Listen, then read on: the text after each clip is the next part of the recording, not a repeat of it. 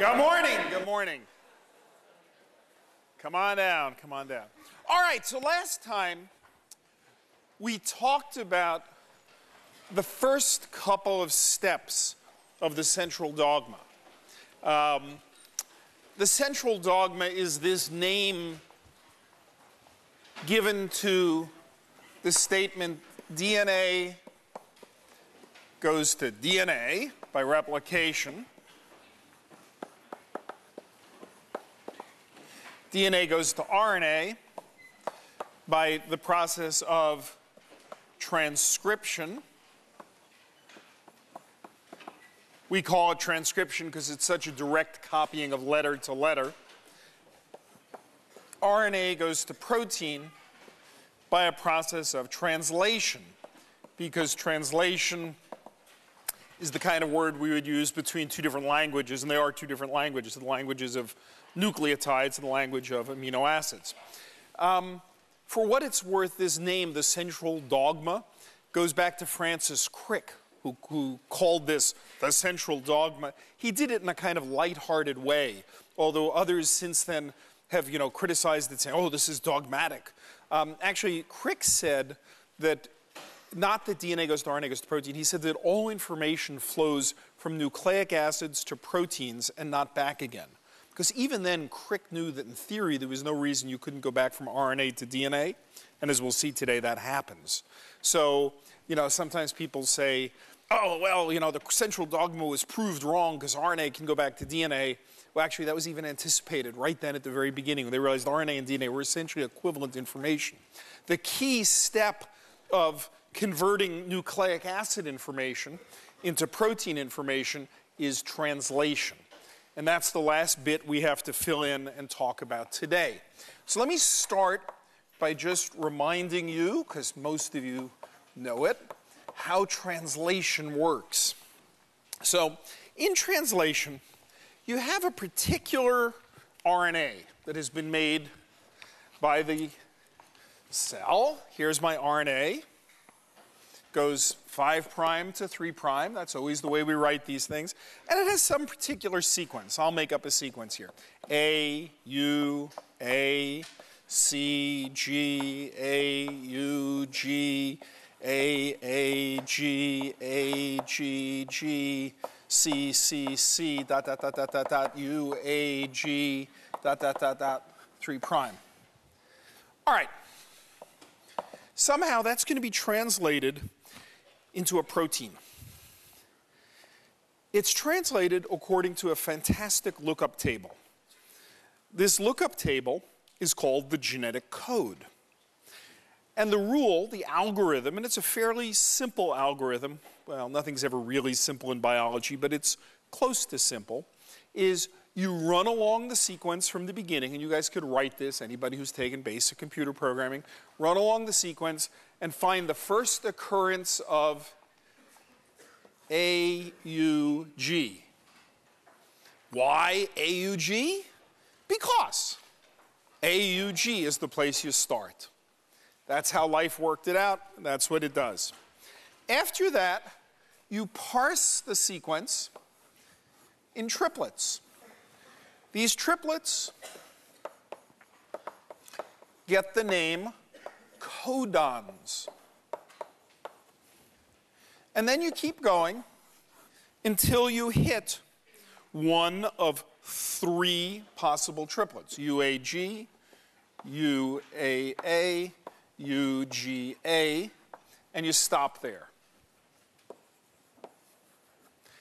Any MIT student should be able to write an algorithm that takes a string, finds the first occurrence of UAG, breaks it up into triplets past there, keeps going until you encounter one of these 3 triplets.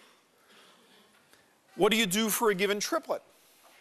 You look it up against the table. There's a look at how many triplets are there? How many 3-letter words are there with the 4 nucleotides?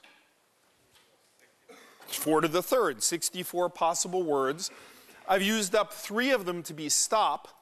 So there are 4 to the third possible codons. That's 64. 3 stops. The other 61 possible codons specify an amino acid. That's it. There's a lookup table. The lookup table, the genetic code, how many amino acids are there? 20, and there's 61 possible codons, so that implies there is some redundancy. Some codons, some amino acids are coded for by the same codon. Okay, that's fine. And in your book is the genetic code. That is the lookup table here. The genetic code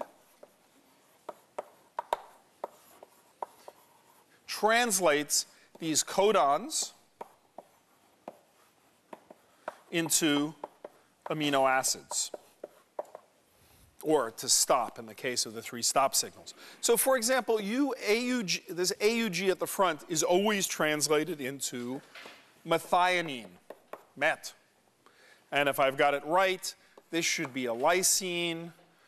Here we go, arginine, proline, etc. And you just look it up. That's it. That's the order in which you make the protein. So you send off an order written in RNA. You send it off to the factory. The factory sends you back a protein that is methionine, lysine, arginine, proline, blah, blah, blah, blah, blah. That's it. This genetic code is essentially universal amongst all of life. That's pretty stunning. What does that tell you? The fact that all of life uses virtually the identical genetic code. There's actually a tiny difference between prokaryotes and eukaryotes affecting a codon. And there's a tiny difference somewhere else. But essentially, it's the exact same genetic code that all of life uses. It's very unlikely that this genetic code is the only possible way you could make a genetic code. Right? So the fact that all of life uses essentially exactly the same code is pretty strong evidence that all currently existing life descends from a common ancestor. Because if these were evolved independently, it's extremely unlikely that you would have gotten exactly the same genetic code. So that's an interesting point that you can see from just the fact that everybody uses essentially the same genetic code. It's a universal genetic code. All right. So I've expressed this to you in a completely computer science-y kind of way. But of course, the cell doesn't do this by computer science because cells are unable to write C code. The reason that cells are unable to write C code is C wasn't really developed until the last several decades, and cells, we're pretty sure, precede the development of C code by, Kernighan and Ritchie. So it's got to be the case that it's done some other way. How is it done? Well, it's done like this. And I'll just be very schematic, and you'll get it in your book. There's a big machine. The big machine here is called the ribosome. It consists itself of proteins and RNAs, and it's a huge structure. The huge structure needs to read codons. Now, this is a case where Francis Crick drove everybody nuts.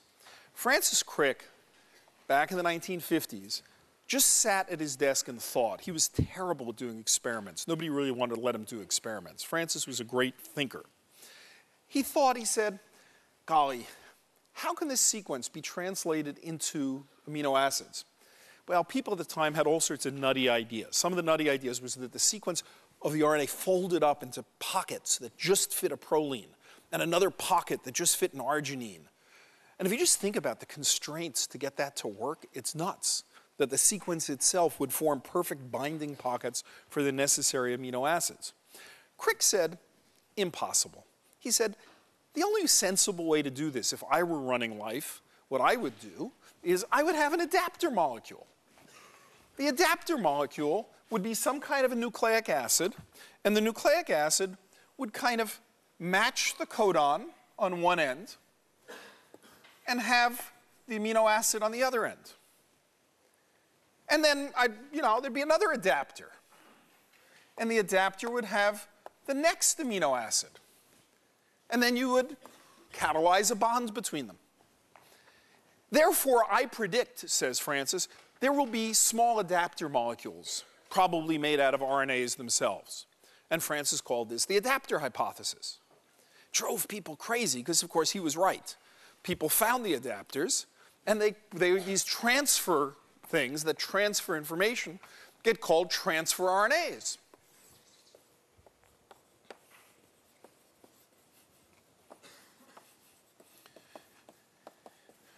What happens is the ribosome has pockets in which these transfer RNAs basically come in, match their sequence. There's a codon.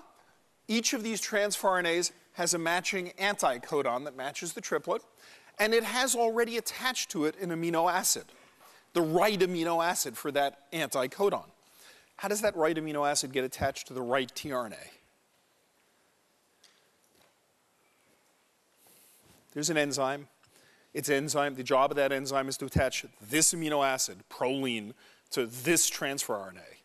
You know, it's a prolyl tRNA synthetase, and its job is to put proline on the right tRNAs. There's another one that puts arginine on the right tRNAs.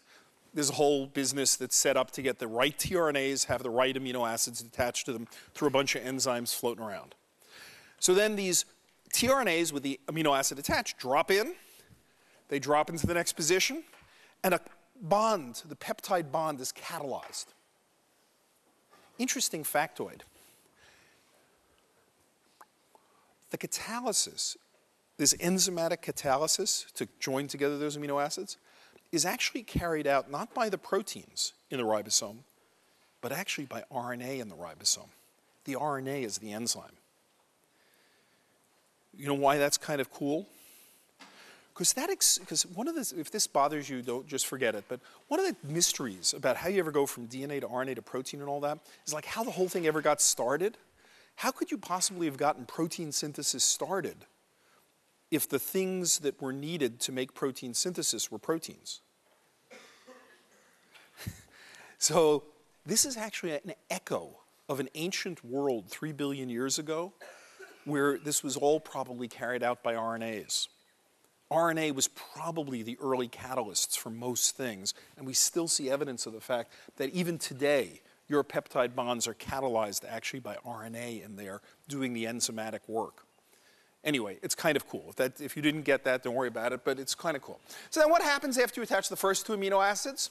Well, the ribosome chugs down here and grabs the next codon. These two shift over. You can either think about the ribosome moving this way or the RNA moving that way.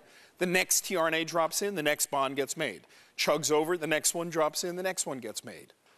And onward like that until it hits a stop codon at which it releases it. It knows, the ribosome knows to release it. There's actually a little factor that drops in and tells it to release it there. And that's how you make proteins. Kind of cool. Works very well, chugs along in that fashion. For you computer scientists, what you basically have is a two-tape Turing machine. You're reading one tape and writing to the other tape. There's a nucleic acid tape and there's an amino acid tape. If you're not a computer scientist, forget I said that. Okay, so, but it's basically a two-tape Turing machine where the RNA is coming through here and the protein is coming out that way with amino acids attached to each other until it comes off. In fact, actually, very recently, a Nobel Prize was awarded last year for beautiful, beautiful work on how this actually takes place, the molecular details of the ribosome. Really gorgeous. All right, any questions about that? Yeah. Is that not susceptible to the same error? Does the ribosome ever make mistakes? It does.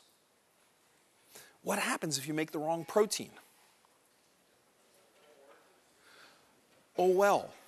The answer turns out to be oh well, because from any given DNA, you make lots of RNAs. From any RNA, you use it again and again to make lots of proteins. And if the occasional protein is not so good, if the quality control is not perfect, it's much less serious than if your master instructions in the DNA were not perfect. So the cell actually devotes a lot less attention to quality control. Now, it's not to say that there isn't important quality control. There are quality control mechanisms, but it doesn't have to be as accurate as 1 error in a billion, like you want to be in copying your DNA. And that's really an important point, is the archival copy has to be really good, but little yellow sticky notes, which you make from it, which are basically RNA or the little yellow sticky notes you copy down, they don't have to be perfect. In each copy, the protein doesn't have to be. And if the protein's not perfect, there are mechanisms that take unfolded proteins and degrade them. So it turns out there are ways to achieve quality control in that sense. It's a great question.